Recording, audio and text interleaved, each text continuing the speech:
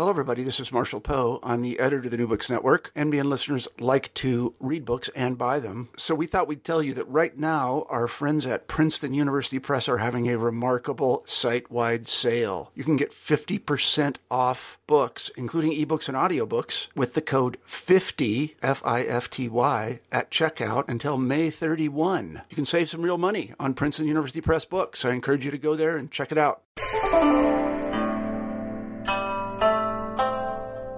Hi, I'm Carla Nappi, and this is New Books in East Asian Studies. Welcome and thanks for joining us. I just spoke with Robert Stoltz about his new book, Bad Water, Nature, Pollution, and Politics in Japan, 1870 to 1950. And this came out with Duke University Press in 2014. Now, this is a really fascinating history of the emergence of... Hi, I'm Carla Nappi, and this is New Books in East Asian Studies. Welcome and thanks for joining us. I just spoke with Robert Stoltz about his new book, Bad Water, Nature, Pollution, and Politics in Japan, 1870 to 1950. And this came out with Duke University Press in 2014. Now, this is a really fascinating history of the emergence of different notions of environmentalism and environmental thought, environmental practice, in the context of modern Japan. So it's a book that's going to be of interest to really anybody interested in modern Japan, but also in the history of ecology and the environment, the history of cultural theory, and the history of Marxian thought, and also actor network theory, which plays a really prominent role in the book, even though we don't talk about it too much in the conversation. It's a fascinating account of some really interesting set pieces, some really important events, and an exploration of the thought and the work of some really important scholars that if you don't work on Japan, but you're interested in the history and theories of the environment, you may not have heard of, but whose ideas and whose thoughts, as translated by Robert in the book, turn out to be really, really interesting and relevant to some contemporary and historical ideas of social environmental theory in ways that I think could potentially generate some really fascinating future conversations. So I encourage going out and getting a copy of the book and reading it. It's really fascinating for all these reasons, and it was really a pleasure to talk with Robert about it. Now, I am particularly grateful to him because we actually had to reschedule this because I had just a massive head cold last week and was coughing all over the place.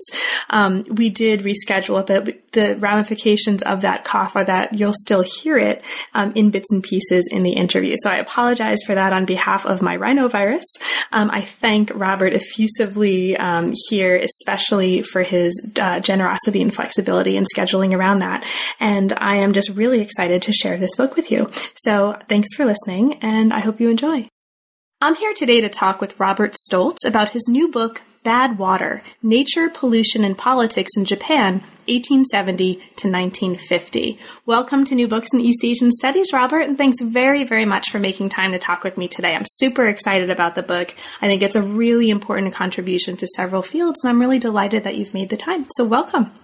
Well, thank you. That's very nice, and thanks for having me and for doing this series. Of course. So, Robert, could you start us off by saying just a little bit about what brought you to the field, and maybe in particular, how did you come to work on modern Japanese history? Sure. I know everyone has a story that's supposed to be, they say it's not all that interesting. In my case, I think that's also true. I came at it not through the Japan field like some people, but through history. In undergrad, I was a history major, but I had no experience with Japanese history or Japan at all, even the language. I came at it through the French Revolution and wrote my senior thesis there on the regicide and Robespierre. And then there's a major gap between finishing undergrad and then starting in graduate school at Chicago, which was, I went to Japan, but that was largely because that was still an open, it was the beginning of the lost decade. The bubble was still a little bit left.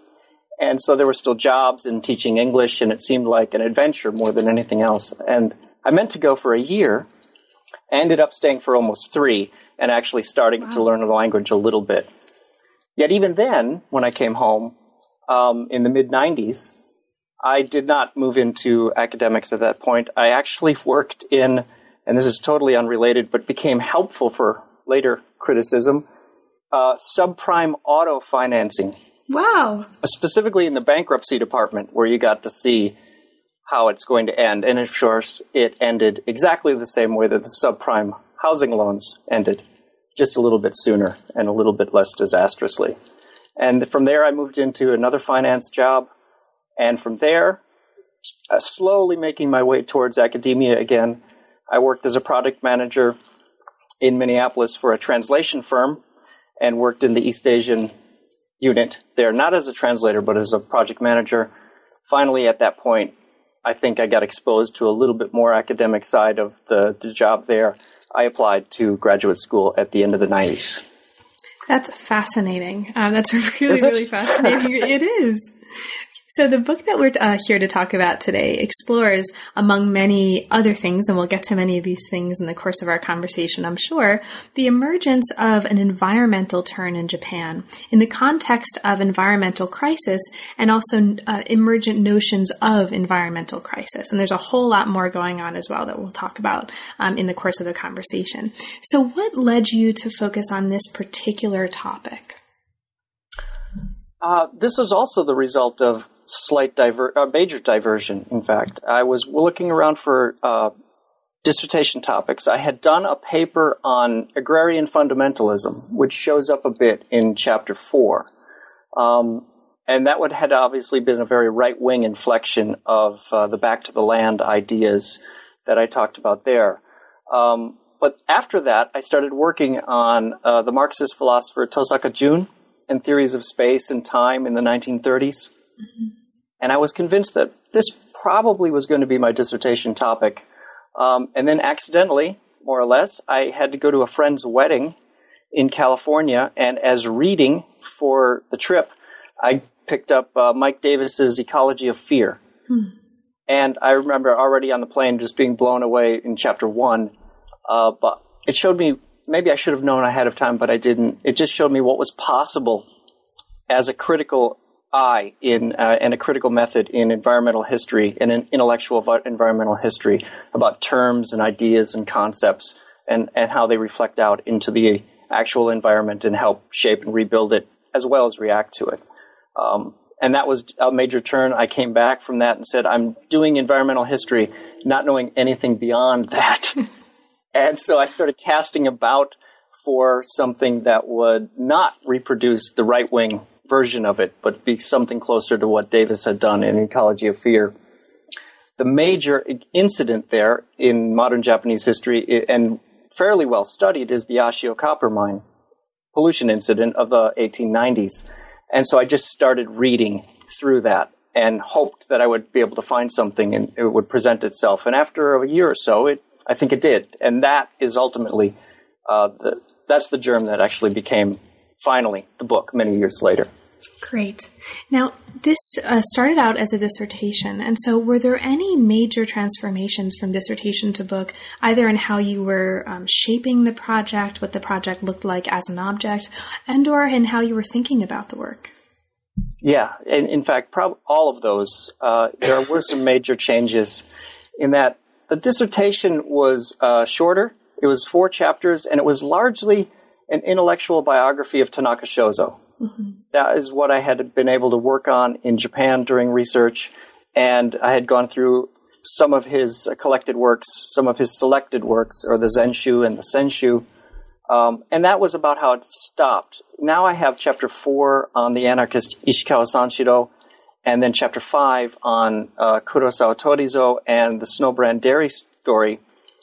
Those were a combined maybe 10 pages tacked onto the end of the last chapter of the dissertation, speculating on where this could go later on.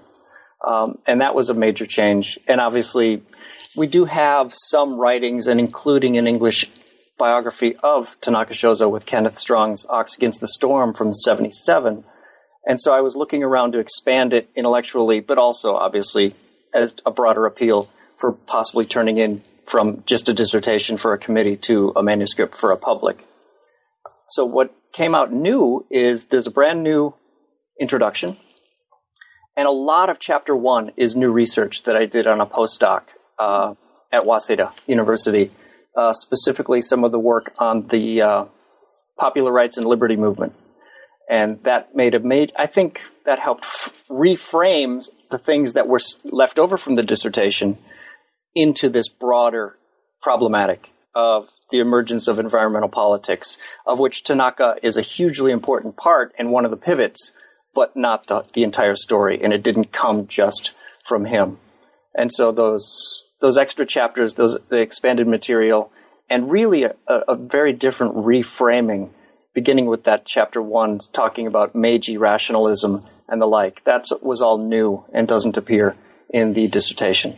Okay, great. Thank you. So let's actually get right into it and get right to it. Before chapter 1, there's a really interesting introduction that sets the stage and gives us some context within which to understand the chapters to come. So what I'm going to do is just super briefly summarize some of that before diving right into the first chapter. Sure. So as you mentioned in the introduction, in the 1890s, which you've just invoked when talking about the Ashio copper mine incident, as you put it here, nature became political again.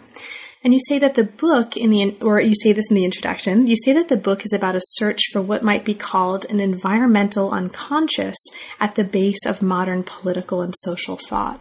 So the book is going to look at this process, the emergence of an environmental unconscious and what happens in the late 19th and early 20th centuries this develops by following a really interesting kind of periodization. So the periodization of the book follows the notion of what you call, following, I think, another author, eco-historical periods, and charts a history of nature, society, metabolism. We're going to see this idea coming up later on in the chapters, but I just want to really briefly lay this out for listeners right at the beginning because it's super fascinating. So the kind of the three periods here start in around 1868 to the 1880s, where you chart a process by which in this period, there's a mode of describing the relationship of humans to nature in terms of separations. So separations between body and miasmas, sewage germs, and also between the modern subject and the past. And we're going to see some of this in the first chapter. Then in the 1890s, there's an outbreak of industrial scale pollution, and we see a language of leaks. And then after 1900, there's a language of connections and mutual penetrations. So I mention this because one of the really wonderful things about this book is that you're really sensitive to the discourse of and the language of relations between nature and individuals and societies and people and bodies.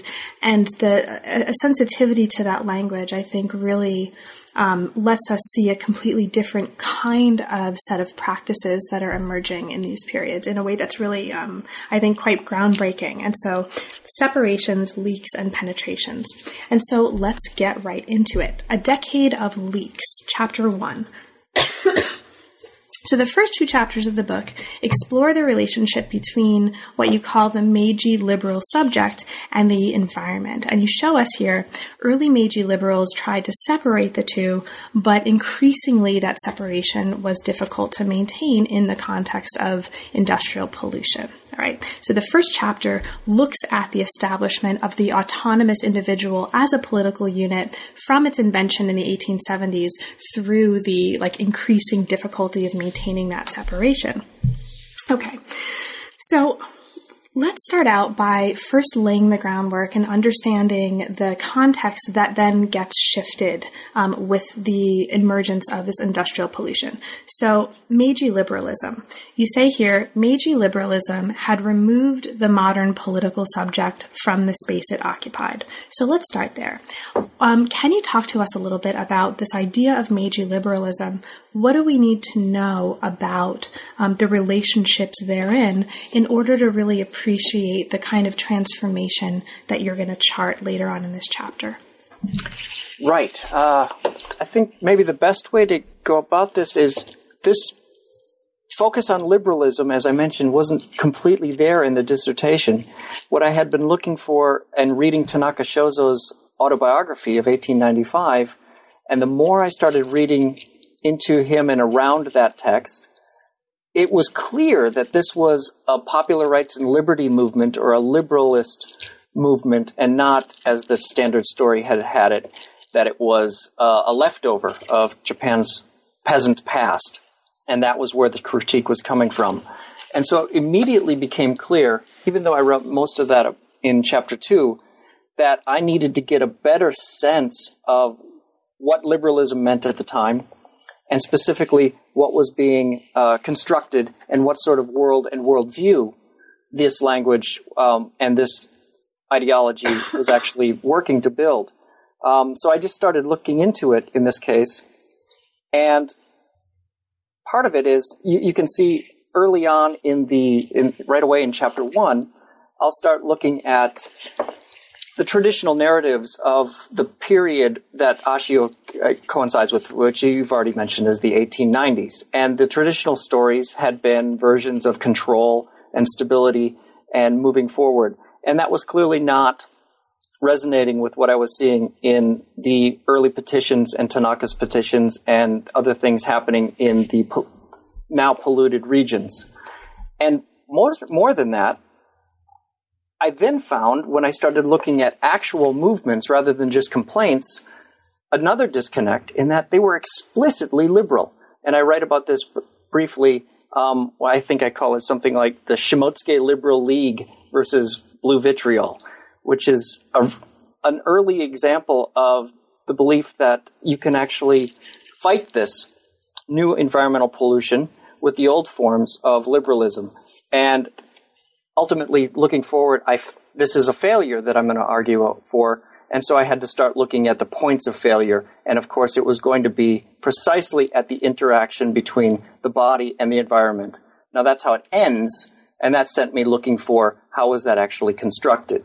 And that is the 1870s stories and the issues of defining a new modern Japanese subject. It's amazing how much the language of things that are not explicitly environmental, like Fukuzawa Yukichi, or the piece I opened with Obata Tokujiro, are talking about how the very creation of a free modern individual requires liberation from nature and requires liberation from any sort of external determination.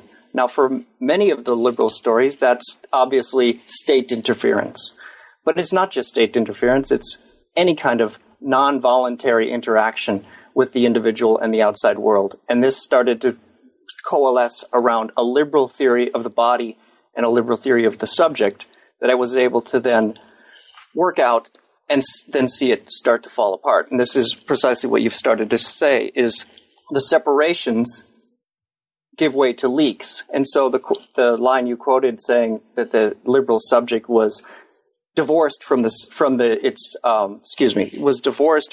surrounding and divorced from the material world around it is, of course, not fully true. It was imagined as divorced that way, and a political philosophy and institutions were built as if it were divorced that way, and therefore, when those things start to break down, it's much more damaging, not just to any details, not just economically, but politically. I guess in some ways, to wrap this up to a certain extent, because I started with the end and then went back, the payoff in this case is that line where I see that industrial pollution, of course, harms the body, and lots of people saw this. And that was actually physically manifested in sickness and blindness and all sorts of physical ailments that could be documented. But at the exact same time, and for the same reason, industrial pollution, or pollution in this case, not only biologically contaminated the Meiji subject, but it politically contaminated the Meiji subject. That wasn't possible, or that was possible because it had been imagined as divorced from and unaffected by any sort of outside interference and outside interaction.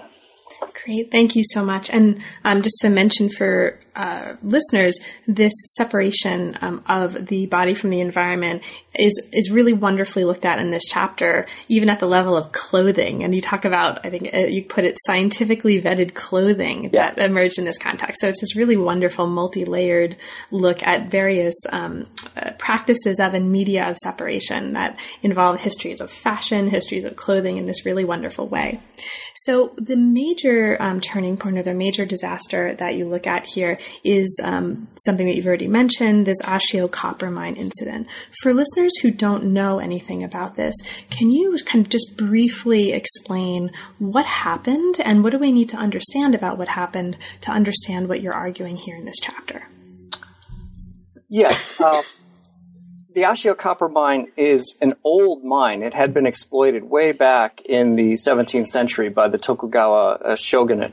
And in fact, the copper on the roof of the famous Nikko Shrine or Nikko Mausoleum northwest of Tokyo is from the Ashio copper mine. But after the Meiji Restoration in 1868, it was quickly bought up by Furukawa Ichibei, who was founder of one of the major conglomerates at the time, the Furukawa Zaibatsu. And in modernizing this, and there's lots of business dealings, and he's very often seen as an early success story of Meiji entrepreneurship because he was able to outmaneuver some established trading firms from France and from England, Jardine Matheson in this case. He bought this mine and quickly modernized it to the point where it's now exploited at a pace and a rate that has just never been seen before. And this increase in quantity led to a flood or a deterioration of the rivers that flow down from the mountains from Ashio down towards Tokyo. The Ashio mine sits at the headwaters of the Watarase River, and then the Watarase later combines with another major river northwest of Tokyo called the Tone. And much of the waste of this mine, largely copper, but a host of other pollutants, arsenic, mercury, and several others, were dumped into the river and moved its way through a very rich agricultural region. Rice, of course, but also lots of silkworm production from dry fields and mulberry trees, and also indigo production. It's a very famous indigo area as well. So when the chemicals from the mine were flowing through this region, they started to change things and people started to notice that nothing was working as before. Indigo dyers were some of the earliest people who realized something was wrong because the chemical reactions in the water, they weren't getting the blues that they needed to get anymore, that they had become famous for. Worse than that, and where the real damage starts to hit, is that it's largely rice paddy cultivation through that region. And so suspended copper that might flow through a river gets diverted in irrigation into the rice paddies, and they just become heavy metal sedimentation ponds and fall into the sludge. And it really destroyed the output of that region.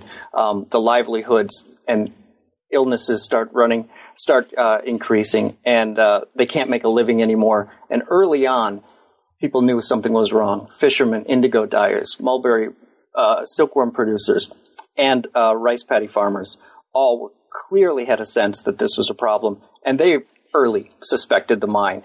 It wasn't confirmed for many, many years, but they knew and had followed some of the tracings to this point. So that's by the 1890s.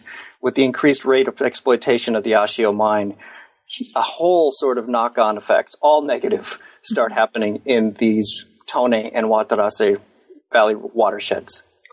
Right. So the fish start disappearing from the Watarase River, and you talk about some really, really powerful and really interesting, not just implications of this incident, but also transformations in the way that the relationship between the membrane between people and the environment and people and nature was really transformed in this period. So I think as you put it here, Ashio toxins revealed hidden connections between people, places, and things. And the chapter goes on to explore the implications of that. Also at the end, and I'll just mention this for listeners, even though we won't have a chance to really talk much about it, the last part of the chapter looks at a really important journalistic investigation of the problem by Matsumoto Eiko, and you look at her expose of the impact of pollution in a number of regions. So listeners particularly interested in that aspect of the history of the Ashio mine incident and the history of pollution might find us material of special interest at the end of chapter 1. So as we move to chapter 2, we move to one of several pieces of what winds up collectively being a really wonderful entree into the work of Tanaka, of Shozo, right? Tanaka Shozo, yes. Shozo, right. And so you mentioned him briefly before. He is Japan's famous, quote, first conservationist, and his work is really fascinating in this context. So chapter 2 looks at an incident in which he delivered an appeal to the emperor, or a jikiso, in 1901. And the chapter takes us through a close reading of this document to not only help us understand the place of Tanaka in the larger context of your argument, but also sort of how we can read him in the context of this idea of Meiji liberal society and the transformations that you're charting in the book. So let's maybe start in on this chapter by talking about this document.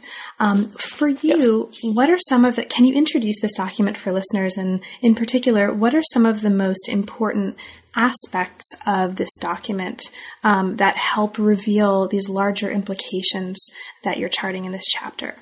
Sure. This gets complicated, but the jikiso is literally translated. It's a direct appeal, and it's left from the Tokugawa era, where there was a strict chain of command on where you were allowed to complain and where you were allowed to appeal. And it's almost always your immediate superior. So for the peasant, it's going to be the village headman, and for the village headman, it's going to be some sort of representative of the lord of that realm. And then that goes all the way up through multiple intermediaries, through the Tokugawa shogunate bureaucracy, and the ultimate authority at that point would be the shogun himself.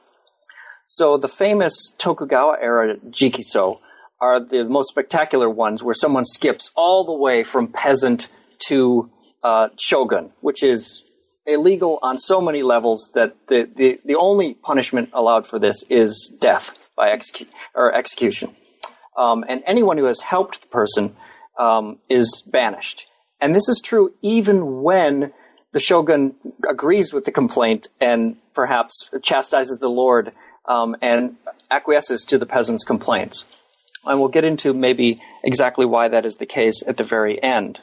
So this jikiso that Tanaka did in 1901 with help and calligraphy from the anarchist Kotoku Shusui, this was an appeal to the emperor, not the shogun, but still to what is perceived as the highest locus of sovereignty and authority in the given society, to end the misery of the Ashio pollution. Because by 1901, it has really become serious. And you mentioned at the end of chapter 1, Matsumoto Eko's Sufferings of a Mine-Poisoned Land, a serialized a series of exposés in the newspaper over the winter of 1901. And by the time she's done with that, the extent of the poverty and the complete breakdown of society in these regions, it's so much beyond just reduced crop yields or sick children or anything like this. It's become a major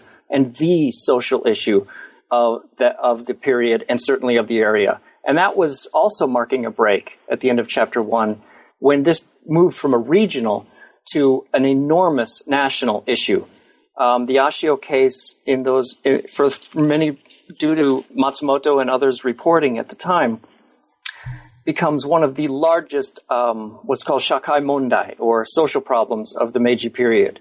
And some people have said that really the Ashio case, and specifically this jikiso, is the one of two enormous events that shook the Meiji period. The other one is the Great Treason Incident of 1911, and Kotoku Shusui is involved in both. One as an appeal in the jikiso, and then, of course, he's unjustly executed for a supposed plot against the emperor in 1911. So this jikiso event is enormous, and it's national, and it also is, as I mentioned, the point where very often it is seen as the ultimate expression of Japan's lost peasant past. It is a peasant form of remonstration. But what I try and do in the chapter is look at that and reconsider it and see what sort of things are being appealed to, why is it called a peasant, rather than just see that the Jikiso is a peasant protest. Look at what's in it, look at what form it's taking, what images it's appealing to, and what it suggests as a remedy to the horrors of industrial pollution coming from the Ashio mine. And I think when I get through with that, it becomes not so much the last gasp peasant protest and a sign of what Japan may have lost in its move to westernization, modernization, but I see it and explicitly write it as not an exhaustion of peasant society, but an exhaustion of liberal ideology that I had developed in chapter 1. And we didn't talk too much about it, but there's lots of examples of the idea that there's an autonomous individual and that it is walled off from the environment. And this is clearly not the case anymore. And the Jikiso is an attempt to hold on to as much of that autonomous liberal individual as possible, but still address a supra-individual, social, and really hard to pin down environmental problem. And so going through all of the issues and uncertainties and unknowns of environmental pollution, the Jikiso has to deal with all of that and try and somehow bring under control some sense of things that really aren't known. And ultimately, I argue that it fails. But I had a little fun at the end by pointing out that a Jikiso itself isn't necessarily a progressive move or a revolutionary document. It is supposed to return the existing social relations to the status quo ante, to prior to some sort of unjust tax or some sort of new problem or some sort of issue. But interestingly, I think a failed Jikiso does, in fact, include revolutionary and major turning points and potential inside of it. I'm taking this from a much broader theory, partly from Marshall Solins and partly from some others. And I really like to think of historical change, not always in this way. Sometimes it is explicit and intentional. But very often I think you do get major moments of change, in this case, a major turning point, the environmental turn I talk about, from the failed reproduction of existing forms and the failure of the reproduction of daily life, leading to a moment of extreme anxiety for Tanaka and the rest. But from that extreme anxiety and from the exhaustion and the failure to reproduce the liberal subject and liberal ideology and parliamentary democracy, the turn to something, in this case, much more radical. And finally, in my view, something we can actually start now to call environmental politics. Now, I realize that's laid it out and I haven't actually worked out the details. One of the things that I look at, not just the term Jikiso and the form of it as a peasant protest, but also really interesting, this self-conscious identification that Tanaka has. He gives an interview a few days after the Jikiso in December 1901. And he said, and they asked him, "What are you doing?" And he answered, "I'm trying to be the modern-day Sakura Sogo," sometimes called Sakura Sogoro, who is very likely a legendary peasant protest who did one of the most famous Jikiso, to the extent that it's actually a true story.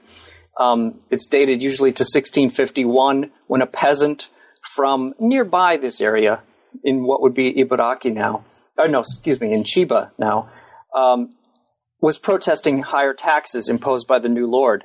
And he did this by traveling to Edo and totally illegally hiding under a bridge in Ueno Park and supposedly having there's multiple versions of this, and many of them are coming from the Kabuki theater, so it's hard to say exactly, if at all.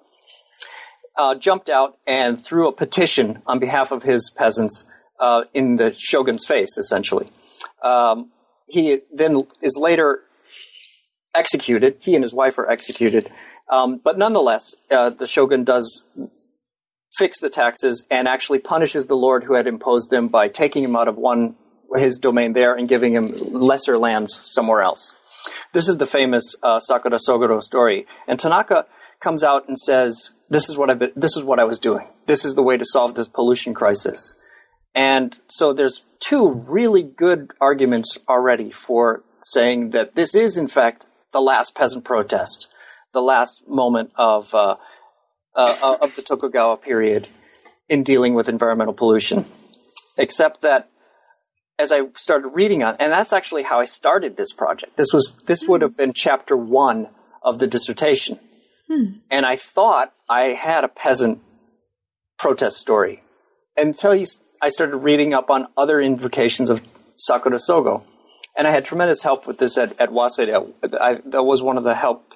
The good moves I made was to study under a popular rights and liberty scholar or two at Waseda University. So I came in thinking, okay, this is Sakura Sogoro. I'm going to start looking into this. And then you find out that in the Meiji period, Sakura Sogoro is everywhere. And people have been, and liberals have been invoking him as a model of modern Japanese liberalism for decades. Tanaka Shozo was one of the last people, not one of the first, but one of the last people to pretend he was, or say he was Sakura Sogoro. And once that started happening, I had to go in to find out, okay, when Sakura Sogoro is invoked in Meiji liberal ideology, where is that coming from? And it was a really interesting moment of trying to be a way to get what liberals saw as less enthusiastic former Tokugawa commoners aren't actually participating in politics quite enough. And so Sakura Sogoro was the model of citizen activism during this time. And as I went further and further into this, looking at the Jikiso form, looking at Sakura Sogoro's invocation, reading Tanaka Shozo's biography, it became clear that I was talking about something else. This was going to be liberalism in and of itself, not a peasant issue. And then it gets to the end of the chapter where I do an extended, close reading of the Jikiso text, which I translated and put in the back of the book. Translated is kind to me. That text, it's only a couple pages long, and it is filled with such esoteric language, some of it only used when referring to the emperor. I think decoded or is much closer to it than that. And I did that with tutors and the like. And by the time you break that down, it turns out that there's multiple logics and multiple ambiguities of politics and subjectivity and proposed solutions that are in the text itself. It's a contradictory text. And as a result, it fails. And as a result of the failure, it led to something really interesting and important, which was this environmental politics. There's a lot longer version of that. I'm sure it's hard to believe, but there is. And I spend several pages in the text working at how did petitions work in the Meiji period. The gist and the result of that is that as I stated in the beginning, that the ambiguities and the uncertainties and all the unknowns that erupt with industrial scale pollution and are described in other places is reflected in the ambiguities and the unknowns of the politics in the text. So this is working off, I think it's Hanks's intertext, seeing how you can have this, the issues of in this case, uncertainties of the context show up in the text. Mm-hmm. And are reflected in it, and ultimately lead to the inability of this Jikiso to be the dramatic solution that Tanaka and many of the others behind him hoped it would be. The emperor doesn't come out like the shogun and just close the Ashio mine.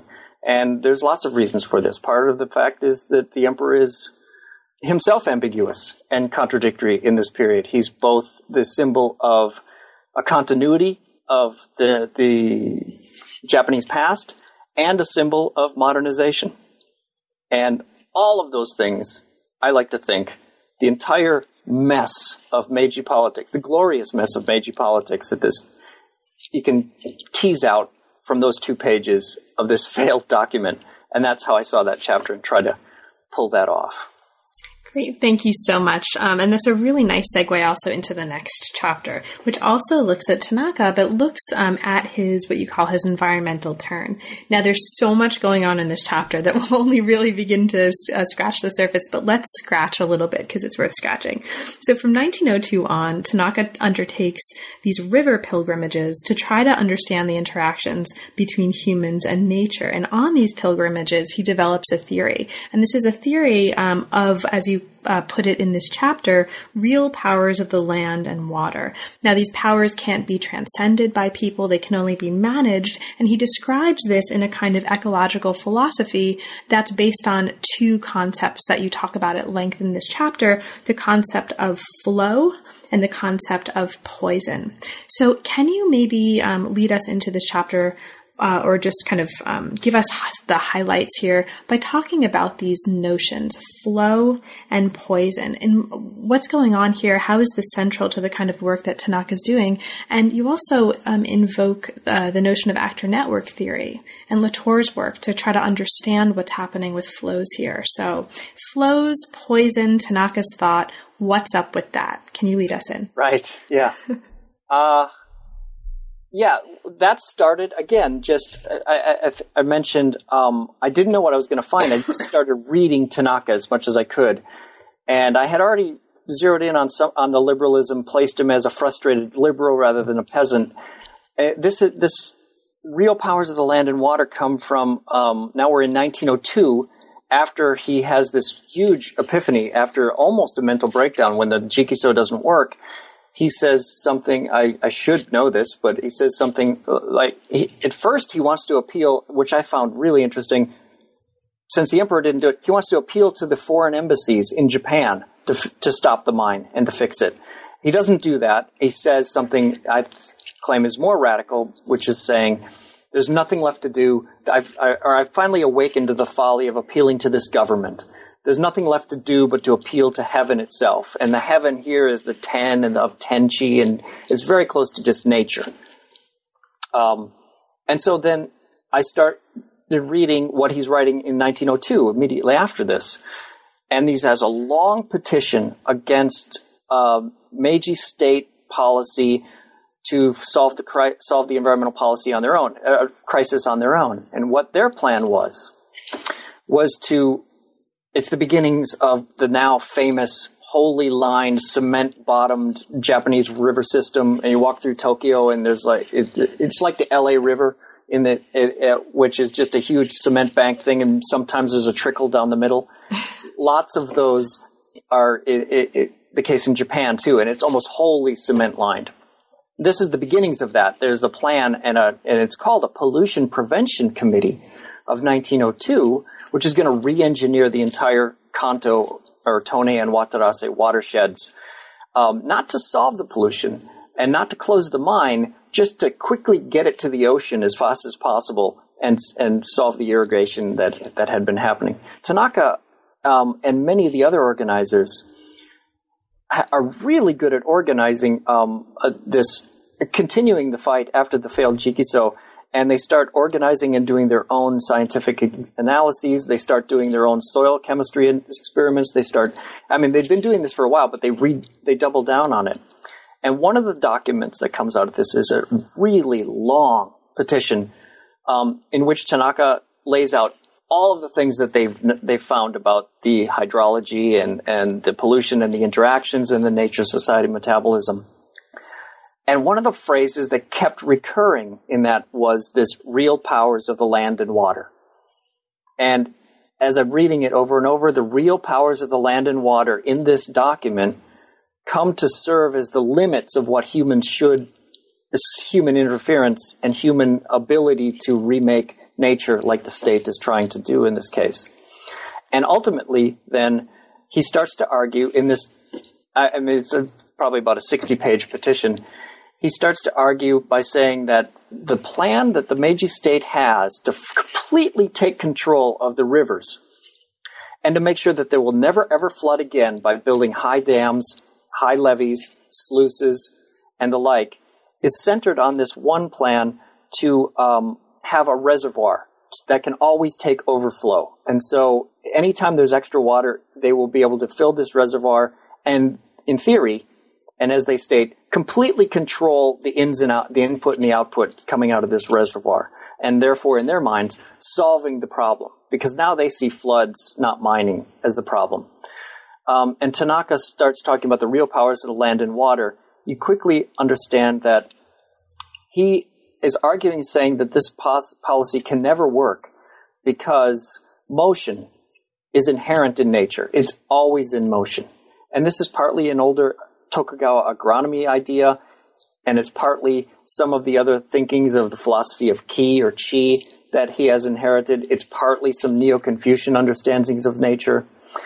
But starting from that policy of nature's always in motion and you can't stop it, and any attempt to stop it is going to have unintended consequences, he eventually develops what you've asked about, which is the policy of flow and poison.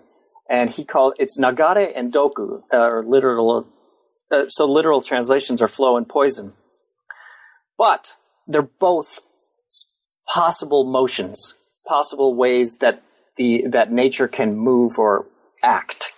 And so what he said is that you have to make a choice between, are you going to foster a healthy flow, or nagare, or are you going to try and thwart that?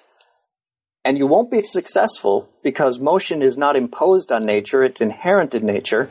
And so if you try and thwart that, what you will do is you will make nature move in ways that are antithetical to your aims and ultimately antithetical to human health and human freedom. And that's the doku. So it's really, I mentioned, it sounds like it's just a discrete unit, but it's really a cycle. And you have a nagare cycle, which will supposedly foster life and freedom, or you can have or if you act incorrectly, you'll have a doku cycle, which will do everything the opposite. It will ultimately turn into the site of stillness, and for him, that's death. The key term, and really the line in this petition that I came across and that helped me rewrite some of the other chapters, and it was this was the line I was looking for when I said I just started reading and would hope I'd find some take on this that hadn't been done before, is when he says, if we continue along these current lines, this Meiji kind of arrogant hard engineering and remaking of nature, he says, we will eventually create a second toxic nature.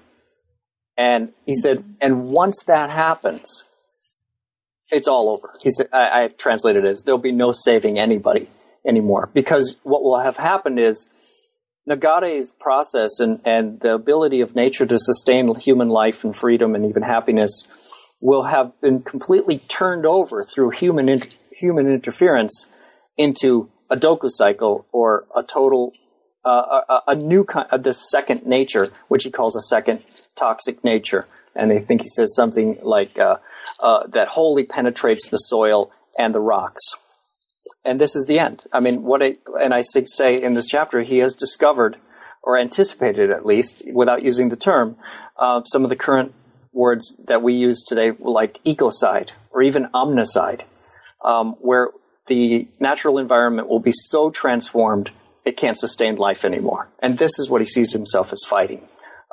There's another story about this, in that, even to make it even worse than omnicide, I guess, is that the site of this reservoir, for all of its misguided ecological and engineering imperatives and goals, there's a village there that needs to be destroyed, and all of the people relocated in order to create this reservoir that Tanaka's saying won't even work.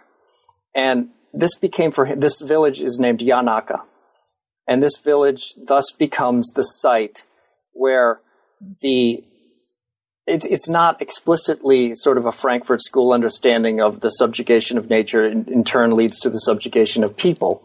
But nonetheless, it's not theorized exactly that way, but it does happen right there. And Tanaka says that that's what's happening. In that the exact same site where the state attempts to completely control nature is also the site where it has to be the most oppressive with its people. And so the Yanaka comes to serve as a point of contact between social and ecological oppression. And this becomes the fight of his life. He retreats to Yanaka in 1904, and he stays there living with them through the state's attempts and a final success in destroying that village. And he dies there in 1913. The people there, as I mentioned in the chapter talk, they stay under unimaginable oppression and flooding and poverty and sickness, but they just will not move, even though all of their houses have actually been destroyed by the state and the police. They pick up the pieces and live in lean-tos version. And when they can't do that, as one guy did, he just lived on the levees in a broken boat. And this goes on for years. Tanaka saw this as the new form of protest, specifically by living in a different relationship to nature, and in this case, oppositionally to the state and to hard engineering sciences.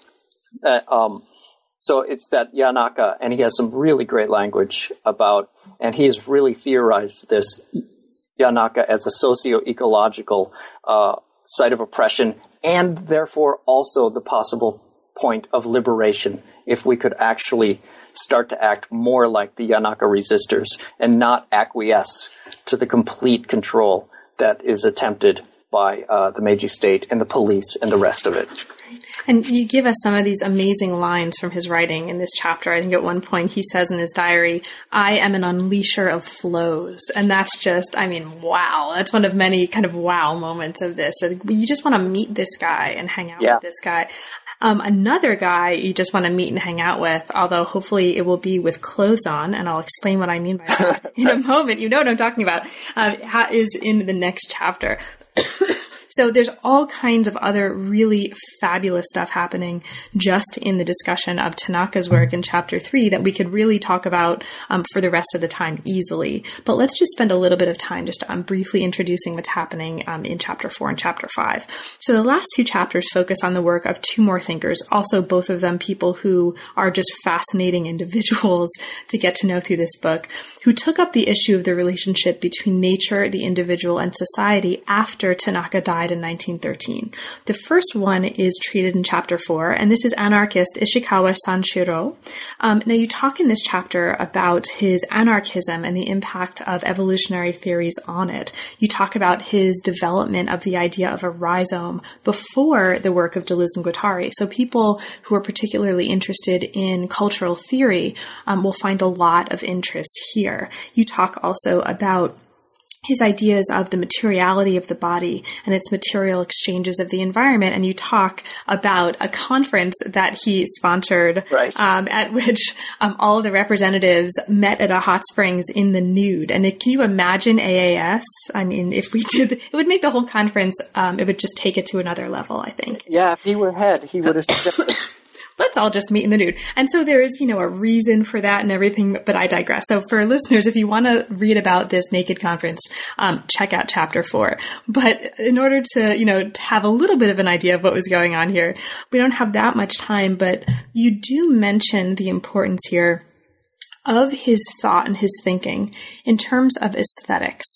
And you specifically talk about the idea of dynamic social aesthetics as being key to understand what he's doing. So can you maybe just talk a little bit about that as a way of opening up just a tiny little window into what's happening in this chapter? Yeah, this was a tough one to research, and there's a lot left out. But you're right, that question of aesthetics. I've been talking about materiality and Doku and coming down from an idealist liberal position and metaphysics to aesthetics.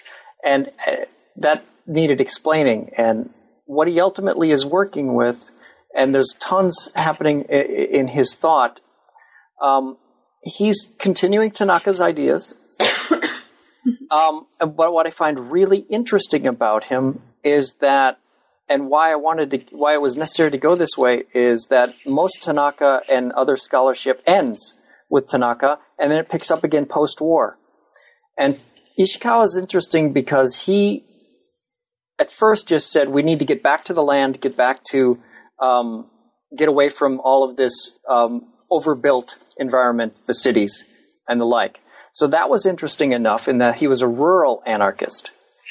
And then secondly, and what interested me, because I told you I started with agrarian fundamentalism in the 40s, was that he survived to see the fascist inflection of this praise of the rural environment. And he struggled really creatively and not always successfully, but mostly successfully against making, I guess, the cheeky way of saying it would be, he was trying to make the village safe for the left when it gets completely co-opted by imperial metaphysics and the agrarian fundamentalists. Nonetheless, he chose aesthetics as the way to do this. And ultimately, that comes from his mistrust, more than denial, his mistrust of all these progressive ideologies that he sees as open-ended development, open-ended linear development that lead to overproduction, overbuilt environments that he saw as ultimately crashing down. For his examples were Ashio and Yanaka during the Russo-Japanese War in Japan, and he was also in exile in Europe during World War I.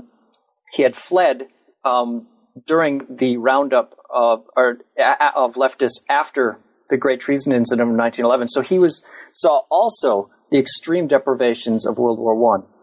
And so he saw these as the result of open-ended, overbuilt environments that were no longer tenable. He called them towers of Babel that are constantly crashing down in front of us. And he traced that back to a blind belief in progressivism. And he started to look at all of the ideologies in which he saw progressivism. Darwinism was one. Largely, he's really not so much Darwinism. It's a lot more Spencer that he's getting it from. But nonetheless, Darwinism was one. Socialism was another. Communism was another. Capitalism was another. And for him, only anarchism, grounded in rural life and a connection to the land, avoided this open-ended teleology of endless accumulation.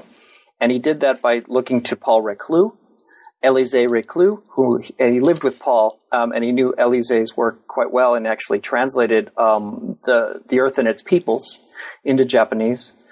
And what he found there, and this isn't totally actually Reclus, but when he was done with Reclus, he made Reclus into someone more like Ishikawa than Reclus himself, in that he took all of the progressivism out and grounded it spatially into the land, the earth, and a finite material environment. Specifically, hopefully, everyone would have some chance to have contact with the earth through farming. And this is how he eventually did it. Why he calls this aesthetics is because once he had rejected Darwinism, he looked for non-Darwinian forms of evolution. And he looked for non-Darwinian theories of variation.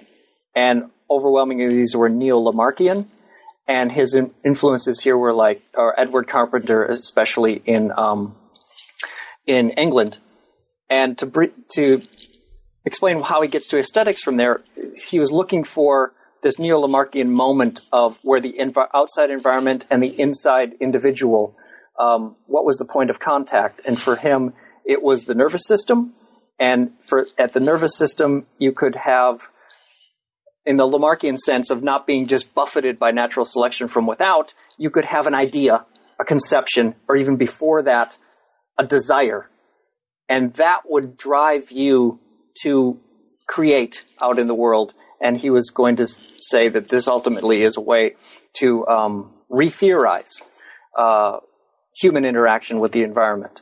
And because he did it that way, he was able to say, all this overdevelopment that I'm seeing everywhere is the result of a choice, and so it can be unchosen. And this is his retreat to the land. Now, I didn't get to the fascist inflection of this, but they said back to the land, but they did it ultimately at the level of imperial metaphysics. And when Ishikawa read that, he realized immediately that he was way too close to them in his theory, and so he started to really make that point of aesthetics and the idea of the beauty and the good, a result of ultimately healthy material interactions with the environment. So if you were healthy and people had freedom, that was redefined as the beauty and the good. And in the sense that when you saw beauty, what you were really seeing was health and freedom and self-determination. And when you saw the ugly, as he started to call the agrarian fundamentalists, you saw hierarchies, oppressive natures, and in this other forms of harmful absolutisms that were, echoing Tanaka's language, the absence of free movement and the absence of healthy self-expansion in the favor of constriction. And the ultimate constriction for him was the ethnic nation-state in the wartime period, where there was no freedom and it was extremely oppressive, and everyone had these roles to play and everyone had to sacrifice for the war effort. That was what he saw as the telos of that form of back to the land. And he did a lot of really interesting work to say that there's another way to be in contact with the land and not fall that way. The last bit you talked about that conference was is a visionary text, a utopian text they wrote in 1946, and it's called Japan 50 Years Later. And it's the idea that in 1996, when it's set, he's 120 years old, and he's hard of hearing, but otherwise he's fine. And people come to visit him, and like News from Nowhere or William Morris's, it's one of these rare utopian texts where he actually lays out in pretty believable and plausible ways how the world came to be a generalized cooperative society that replaced imperialism, war, and capitalism that had just ended in 1945. And there's lots of ways this happened, and there's also a resonance of a really understudied and much not well-known enough moment in Japanese history in the immediate aftermath of the war, when workers just took control of the factories. There was a capital strike, and unlike current ideas about what happens if capitalists would go on strike that we have here in the U.S. now, everything worked out more or less.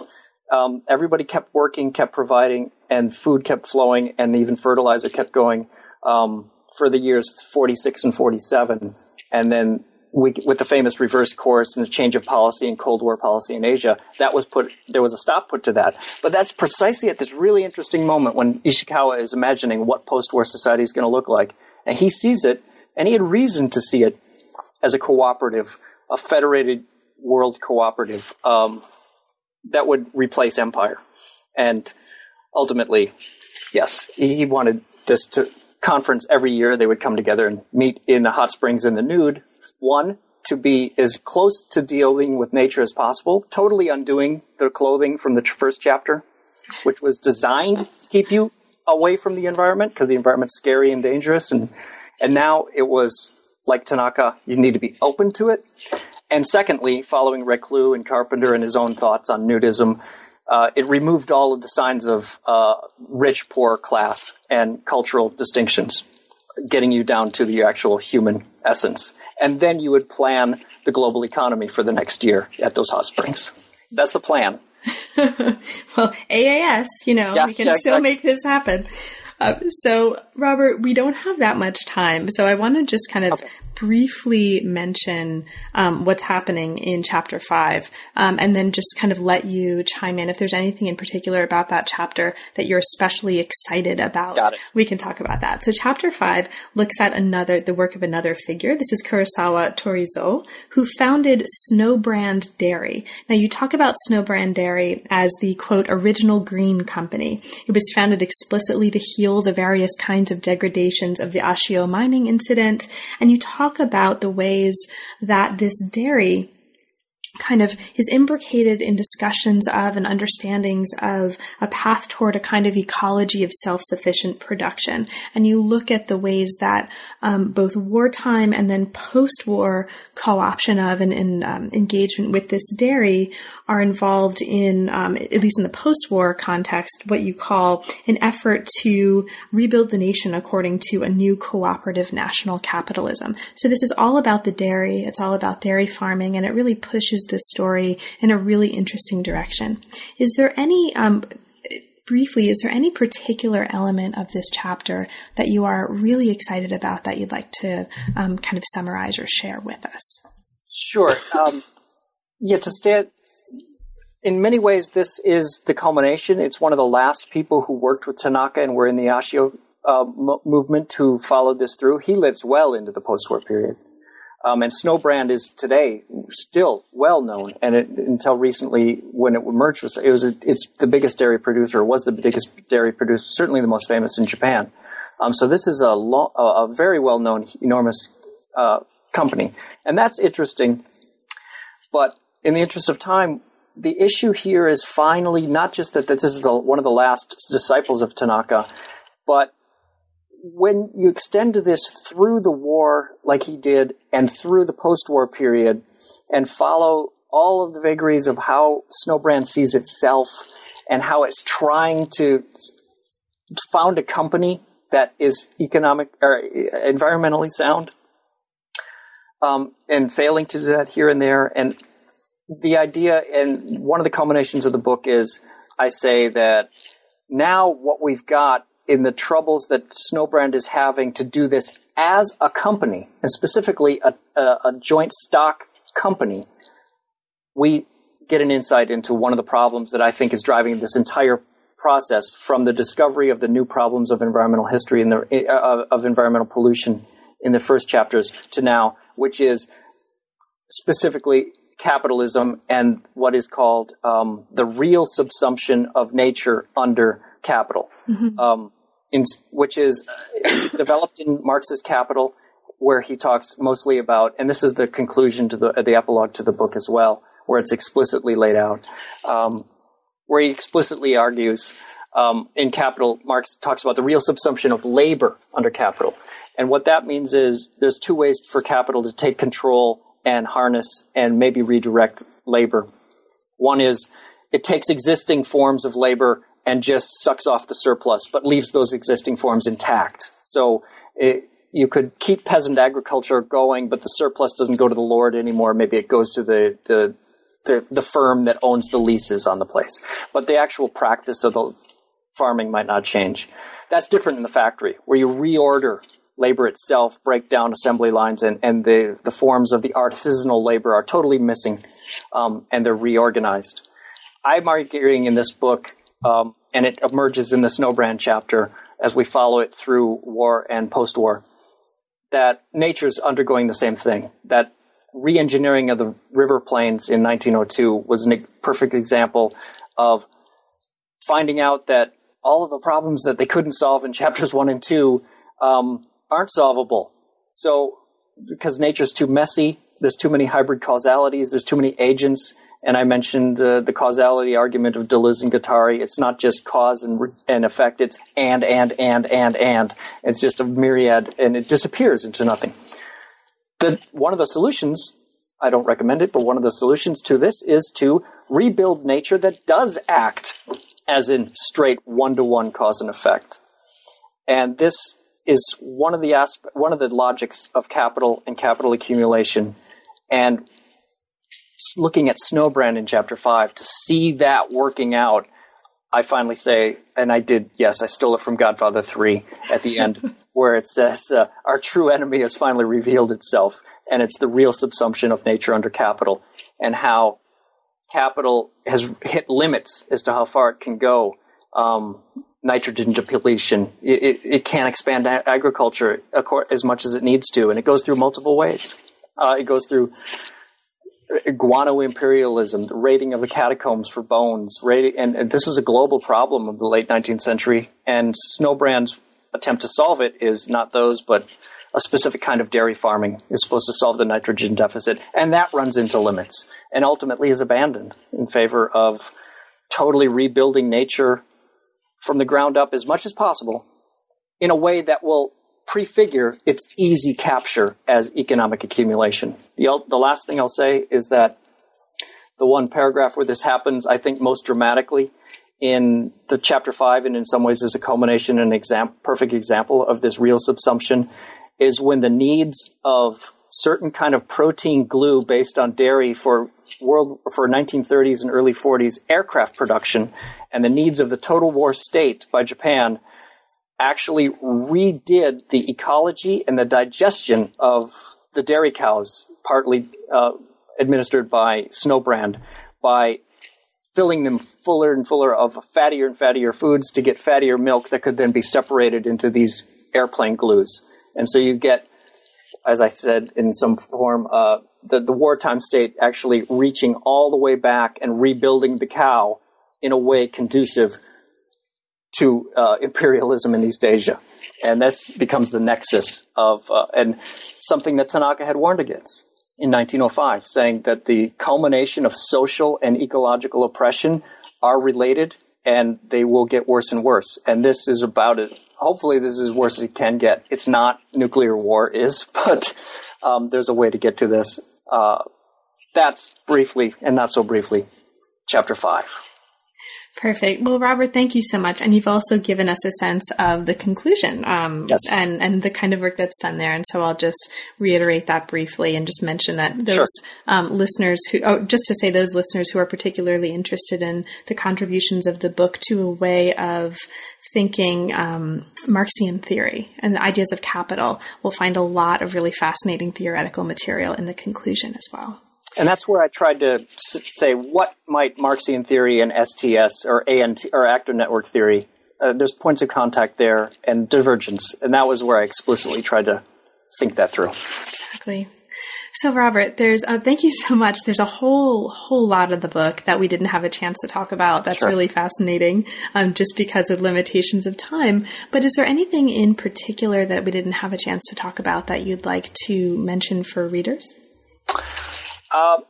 Sure. I mean, it's easy to lose where we started from. That this was a liberal model of subjectivity, and a certain model of the subject leads to a certain form of politics. And I think that, unfortunately, the preferred form of liberal politics and democratic politics built on that liberal subject that was built there and globally, and we're still in, has because it imagines it was so autonomous from the natural world, has a built-in, probably unsolvable blind spot when it comes to environmental pollution. And it's not a coincidence that Tanaka and Koto Koshusui and the Jikiso ran into problems when they tried to push that liberal subjectivity to address something like this. I think I say something like, if in fact that's true, that environmental pollution and autonomous property and autonomous bodies is a fundamental blind spot for liberalism, then the answer to the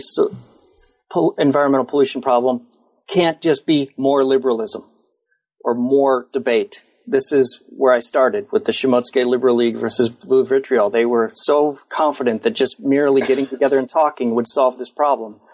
And it doesn't. It's going to require much more radical and complicated theories of the politics of the political subject based on the permeable body, and I speculate a little bit on what direction that might take, which is, you'll notice, very different from suggesting an answer. Right. But yes, that's the overall arc. Great. So, Robert, now that the book is out, are there any projects that are currently inspiring you, or what are you working on now? I mentioned this a little bit in the epilogue. I'm working on Minamata, or methylmercury poisoning. Again, this has been written about quite a bit. My take on it is going to be this group of scholars, doctors, activists, writers, that got together and started calling what they were doing a discipline, not just calling it Minamata Gaku, which, of course, immediately I perked up to because Tanaka had called what he did in that village Yanaka Gaku. Mm-hmm. And said that was the key to modernity. And there's a group that is working on, I'm trying to speculate on what this might mean to consider this as the Gaku, or the ology, or Minamata studies.